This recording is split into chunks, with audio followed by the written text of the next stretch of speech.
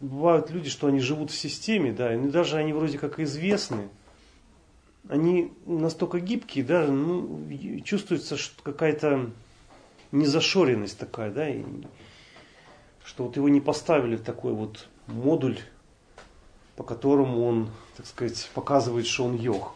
Мне бывает тоже не очень приятно, когда люди начинают меня копировать. Меня могут неправильно понять, да, и я все время говорю, что у вас свой путь. Вы стараетесь делать так, как подсказывает той ситуация, конечно, стараясь избегать каких-то совсем уже аморальных поступков, да, за которые вас потом хлопнет.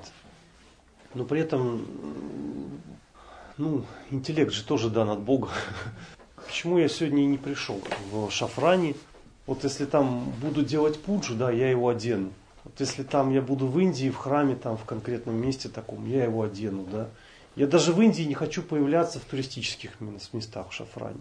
Вот в храме, пожалуйста. В туристических я не хочу никому ничего доказывать. Зачем? Даже если это правильно, там, по правилам так должно быть. Да?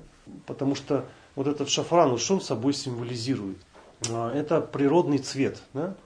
Это тот, который включает в себя все цвета. То есть вы не увидите вот в природе там каких-то ядовитых цветов. Да? Это большая иллюзия, что, допустим, есть там чистый зеленый цвет или чистый синий. То есть в природе они все равно какие-то с оттенками, какие-то намешанные. Я это знаю, потому что я бывший художник. То есть нету никаких вот таких ядовитых. Все очень плавненько так, потому что все вибрации, они вот перемешаны. Поэтому вот этот шафран, да, бхагава, то есть они какого цвета бывают? Или там розового такого цвета, да, или там черного, то есть которые близко к тому, что вы можете увидеть в природе. Природные цвета, они в себя включают все цвета, и в то же время вне их всех. Значит, а на что это указывает? Это указывает на то, какое у вас сознание. Вот просто индийское общество там поделено на варны. То есть ты там относишься к варне там, брахмана, ты относишься к варне там, кшатрия, шудры, там еще кого-то, да, вайшью. Да? У нас тоже есть эти все касты, да, в нашем социуме.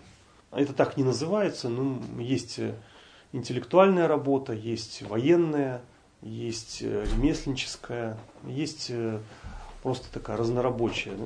Торговцы. Торговцы. Да. Есть там, где вообще мозгами думать не надо. Да? Работа шудры. Это не значит, что там кто-то духовный, кто-то там... Для тантрика это не так. И для йогина.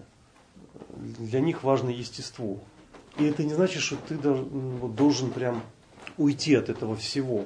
Просто видишь единую реальность внутри всего, которая это все как бы сцепляет, да, которая вот это пронизывает. И если это действительно, ты веришь, что это высшая реальность, ты действительно веришь, что это пронизывает, почему она должна быть в храме, должна быть здесь, в этом зале, а не должна быть там, вы сейчас там пойдете на улицу, к примеру, да, там домой, или там в интернет залезете, да где угодно.